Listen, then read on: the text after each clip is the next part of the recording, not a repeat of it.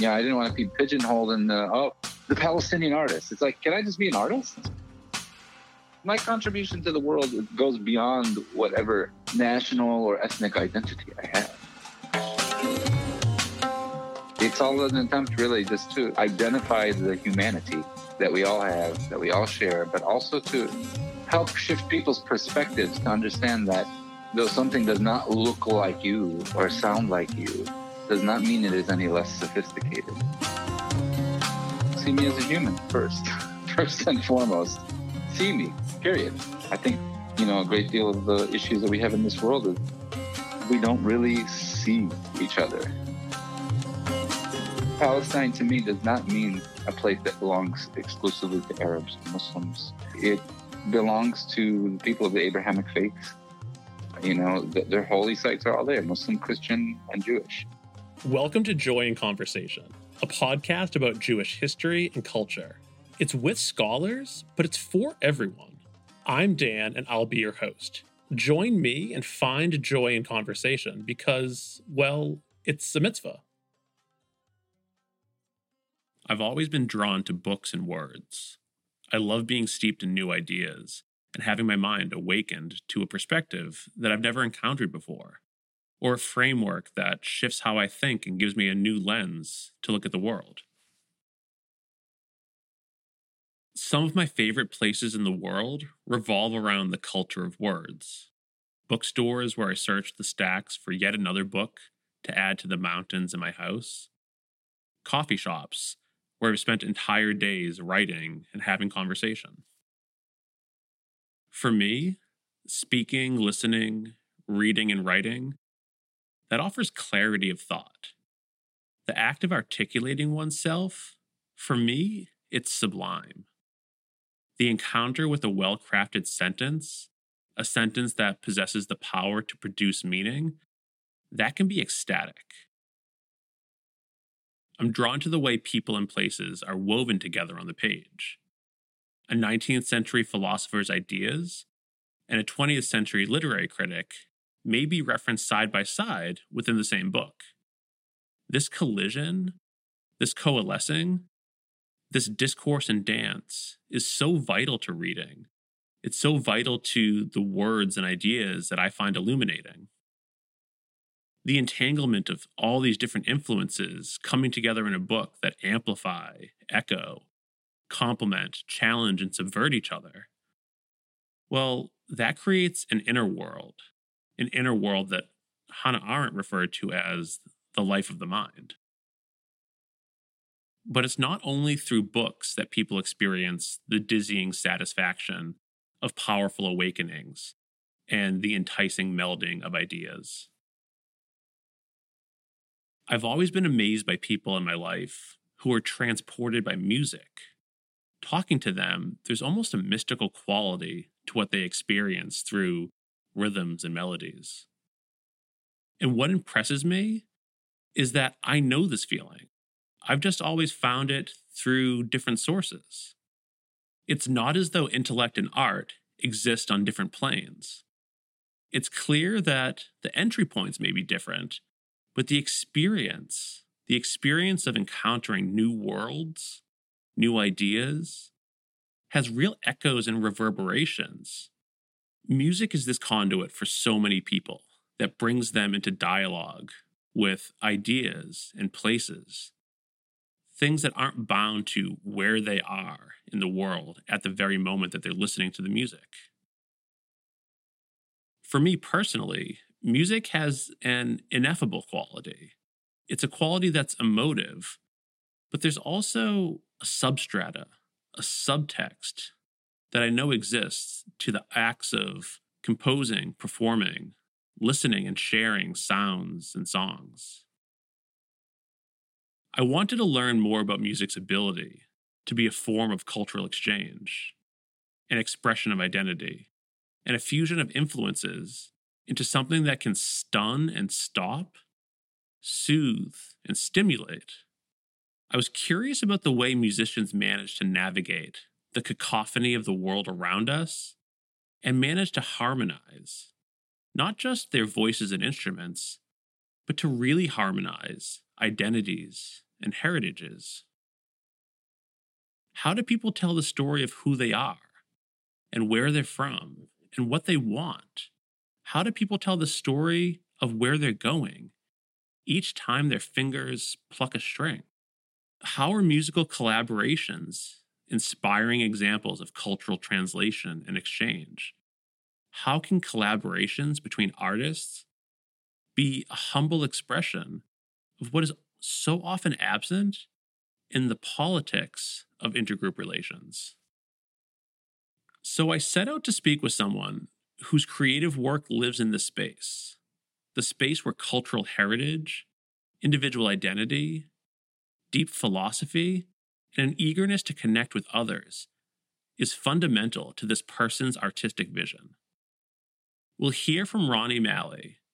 Ronnie is based in Chicago, but his work as a musician, his memories, his aspirations, and his heart are more global. Let's listen to Ronnie discuss what it means to him to be Palestinian, to hold Jerusalem in his heart. Let's listen to him discuss what it means to be a global citizen, an artist and musician, and a teacher. Yalla, let's learn together.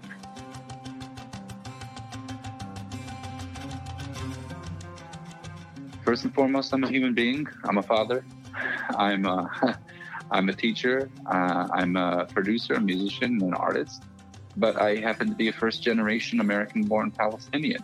And I say that with pride, not as a political statement. I don't say that as a means of antagonizing anybody or anything. That's just how we grew up. The region that my family is from is there. I still have family there. My mother and father were both born in Jerusalem. My mother is from Jerusalem. How would I identify? I have no other way to identify other than being Palestinian. In fact, identifying as quote-unquote Arab, sure, by virtue of the fact that I speak Arabic. But the truth is, Arabs, just like Jews, just like anybody else, they have many tribes. And some come from the Gulf Desert, some come from Yemen, some come from the Emirates, and some come from other regions. I identify myself as a citizen of the world because where I come from, historically, is one of the most cosmopolitan areas in the entire world. Ronnie identifies as a teacher. He has a vision of what education can offer students and society. He teaches with purpose and intention as someone who cultivates so much in students through his compassion and a willingness to tap into identity and the emotive side of learning and artistic exploration. For you, as somebody who self-identifies as a teacher, what is it that you see as your philosophy or your vision of education? What are you trying to accomplish? And how, if at all, does that intersect with what you said about being somebody who's a global citizen? As a teacher, from my background, to be more specific, in global music studies, I use art, music. I'm also a playwright, but I also use storytelling and music and theater to help put us in a place that allows us to digest, I guess, information or something about the world. And I've always found that the arts are a wonderful place that allow us to be vulnerable enough to sit in the theater or in a classroom or wherever it is, but also open enough to receive what is being told to us. But my main objective, purpose and mission for teaching has always been to really foster a sense of global citizenry in my students and in myself, and also to learn. There is something to the adage, if you want to learn something, teach it. And I can't tell you how often that has been the case with a lot of the music I study and the cultures that I studied through music. Music I found and drama, especially in theater and literature, especially in music, have proven to be really exceptional vehicles to get people to understand other cultures, to get people to come together in one place who may not otherwise do so. I grew up playing rock and roll, and at the very same time, my father, who was a musician as well, had us playing Egyptian, North African, and Middle Eastern music all of our lives too. And I thought, okay, well, Egyptian music is the best music. I don't want to hear anything from Iran or from Persia. But then I had to challenge my own biases, even as a child, even as a young kid growing up, playing all of this music. And that experience helped me to understand how I can do the same, but also how I can identify that in my students. And so that I'm not just preaching at them, we're discovering together why something is very important and why it's important to approach things with respect. For example, many people use the term classical music. Well, it's almost just implied that when people hear that term, particularly in the West, we just assume Beethoven, Mozart, Bach, Tchaikovsky. And the truth is, Indian music has classical music. There's Indian classical, there is Middle Eastern classical, there's Persian classical, there's Chinese classical. And these are traditions that are far older than Western classical music. I use this only as a model to kind of demonstrate that this is why I really enjoy using music, because it's a place of culture, and any form of expression in any society, be it folk music or classical music, is a demonstration of the society's civility. And, it's what it takes for a civilization to happen, is humans find a space that they can actually express themselves artistically. Music is very cumulative. And I just try to, make my students understand that nothing is born in a vacuum. It has taken the entire human family to get to where we are all at to celebrate in this. As an individual, a citizen of the world, and a musician, Ronnie is involved in numerous collaborations. These collaborations are with Sephardic groups, among many, many others. Let's hear from Ronnie what it means to collaborate artistically, and why collaboration is such a vital part of what he does. What does it mean to be in dialogue through music? What does dialogue in music look or feel like? And then when you work with another artist or group of artists, what stories are you looking to tell? I have collaborations with groups in India. I have collaborations with groups here in Chicago that blend Indian, African, Arab, Spanish classical music all together. And we try to demonstrate literally that unity on stage and that dialogue. It doesn't mean that dialogue always just flows smoothly, but the attempt and to try to do that abandon that I've given to the universe basically has led me to various collaborations with different people. I've had students who were cantors in the Jewish synagogue who wanted to learn more about the music theory of the Middle East. But that music theory is shared by anybody who's from the Middle East, Jewish, Christian, or Muslim, and beyond. And so it's a music theory that really spread with the spread of Islam. Not that it's per se Islamic music.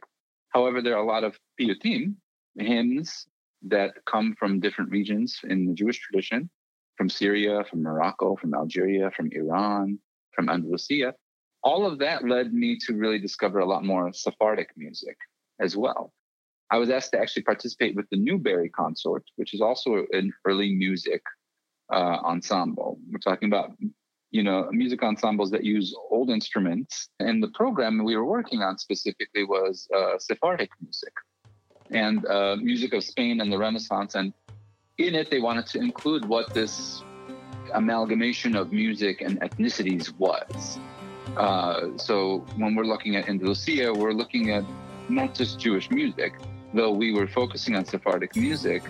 The sound and the musicians and the players that would have been involved in that also would have played instruments like I play, like al-oud, ostensibly a Middle Eastern instrument. It's where the lute comes from. In fact, the word lute comes from al-oud, a lute, al-oud.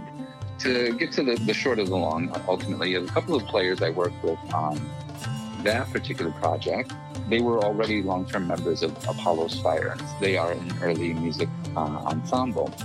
Apollo's Fire had also done something that was for the Sephardic tradition. And because when we talk about Sephardic music, particularly from Andalusia, we're talking about an era of music where people were sharing in one culture from various Abrahamic traditions. So we know Jews, Christians, and Muslims lived on the Iberian Peninsula under Islamic rule, at least, from the 8th century to the 15th century. So we're talking about a period of time in history that is older than the age of America. So Apollo's Fire wanted to put together a program called O Jerusalem, and they wanted to celebrate the quarters of Jerusalem. Specifically, we wanted to celebrate the interfaith aspect of it. And so I was invited as a guest to talk about this, and it just coincided with the fact that I happened to be from Jerusalem, and I happened to be, Palestinian. And so we demonstrated, music, and we told some stories as well about our shared heritage of this beautiful city of Jerusalem. So we represented the program with an Armenian piece to represent Armenian quarter, something from the Christian, something Jewish, something Arab and Muslim, just to kind of give people a sense with just the beautiful imagery of obviously the city itself. And each share our different stories about that.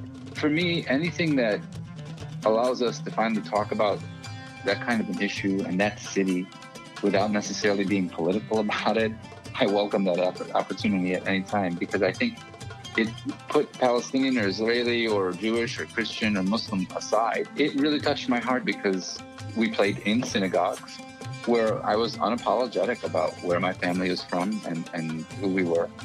I focused on, the story of my grandmother living in Jerusalem, whose, neighbor was a rabbi living in our building, whose children used to call my great-grandfather Baba. We have the capacity to see each other as human beings. I refuse to fall into the tropes and the rhetoric that people put out there. They've been fighting forever. Those people have been fighting. Who's those people? We're all Semitic. I'm Semitic, who's those people? Hebrew is a Semitic language. Arabic is a Semitic language. The world can get confused very quickly because many narratives are moving at the same time. But I was happy to participate on something like that with an award-winning ensemble to really exemplify one of my favorite cities on this planet. Jerusalem, Yerushalayim, Al-Quds. The city has many names. It has many quarters. It has layers of history and spirituality. In this walled city, one hears church bells, the call to prayer, the sound of prayers uttered as people daven. There's a musicality to the streets. The city itself has inspired ballads. It is a place that is loved, yet that love has also been a source of pain as well. It is not a city without tribulations. For all the harmonizing that can occur between communities, Jerusalem has not always been the navel of such tranquility and peaceful coexistence. Even still, despite the pain that is as much a part of the city as is its iconic stone buildings, Jerusalem beckons for many people. This is true for Ronnie. Jerusalem is a part of who Ronnie is and how he interacts with the world. What is it about the city that speaks to you? What do you find there? And when you're in Chicago, when you're elsewhere in the world, what of Jerusalem remains with you? It's always in my heart. It's always on my mind. When they say Jerusalem fever, it's a real thing. For me, especially though, it's not just the neighborhoods, and it's not just, the fact that my family has property there, but also property that they've lost in 1948 as well in West Jerusalem. I have that shared experience with many Palestinians, but I also have the shared experience with many people who just view this place as a sacred, holy place. I love the history of Jerusalem. I love the fact that it's like, how many people have come here? How many people have conquered? How many people have left? And, I've always thought Jerusalem is an international place.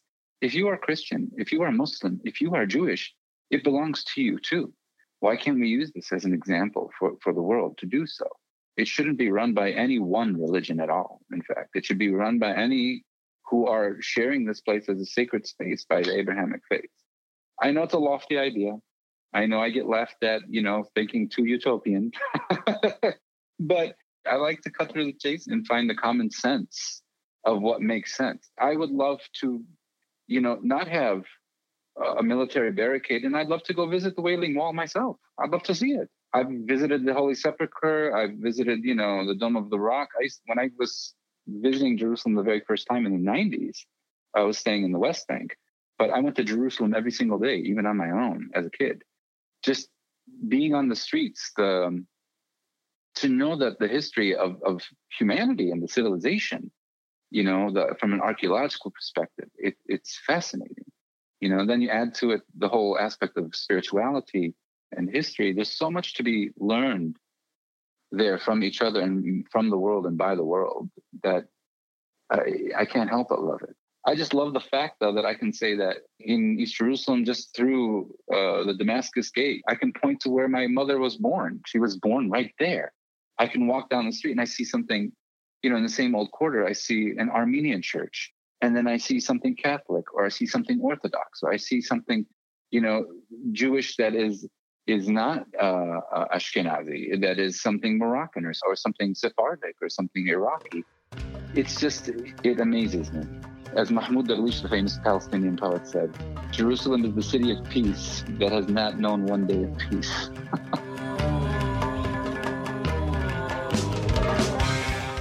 So Jerusalem is one source of influence in Ronnie's music.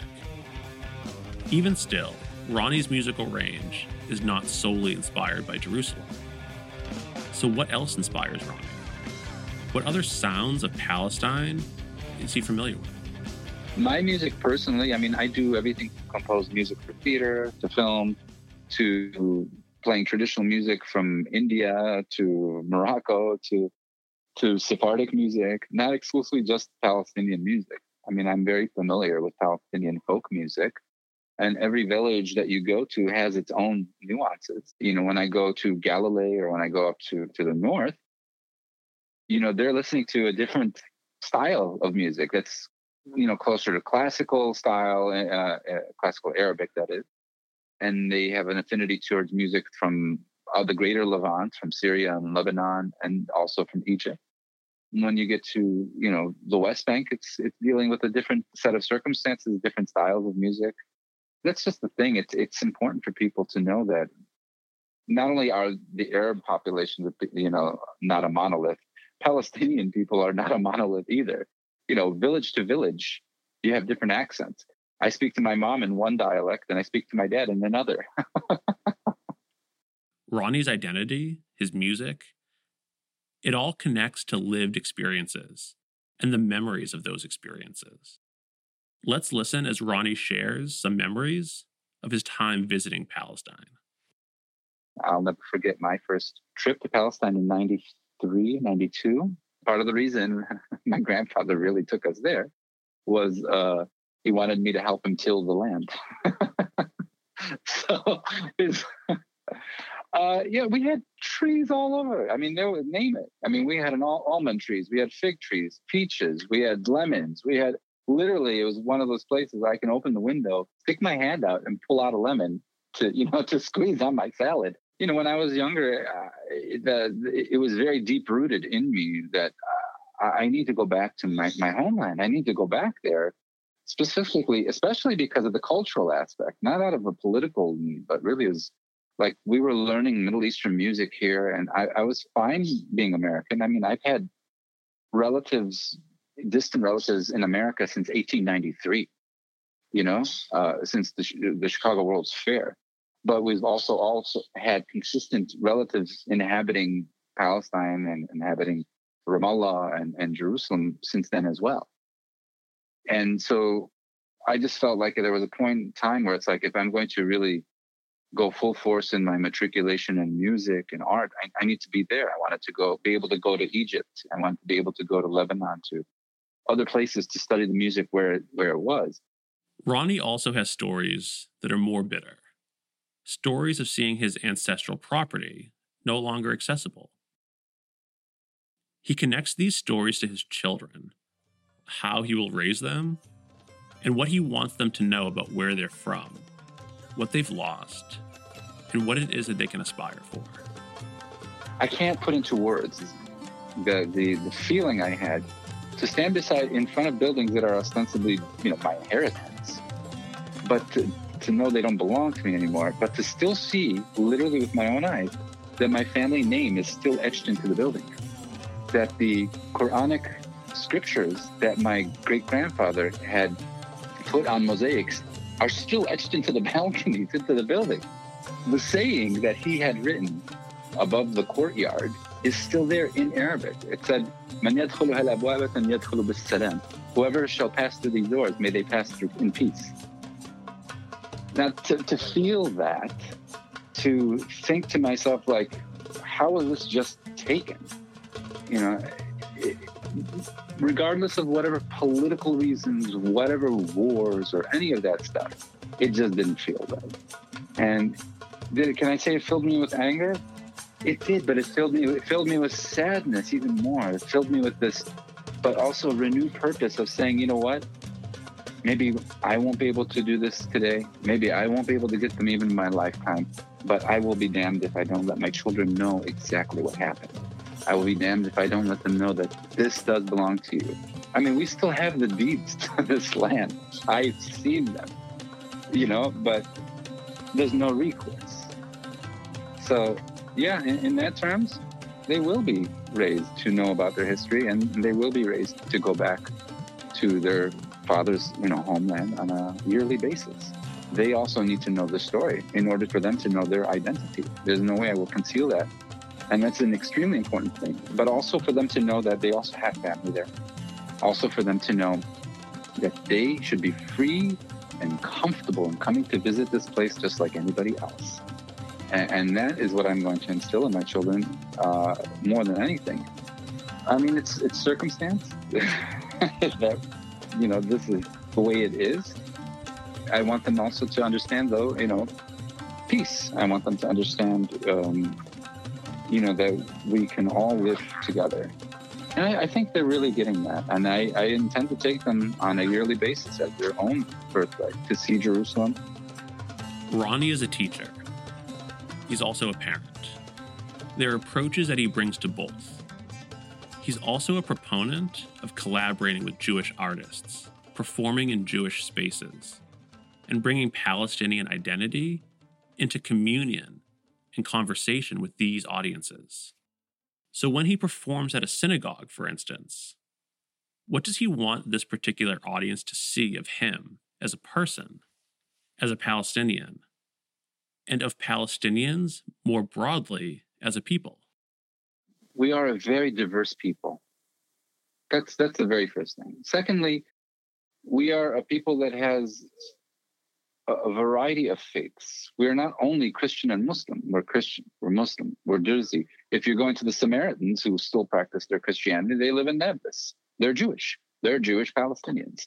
We have Sufis, we have Baha'is, we have a variety of a diverse group of people that share in a culture, though, with things that are based on the geography of that region, be it musically, be it culinary, be it literary or literature. We share this kind of combined culture. We are not a monolith, so to speak.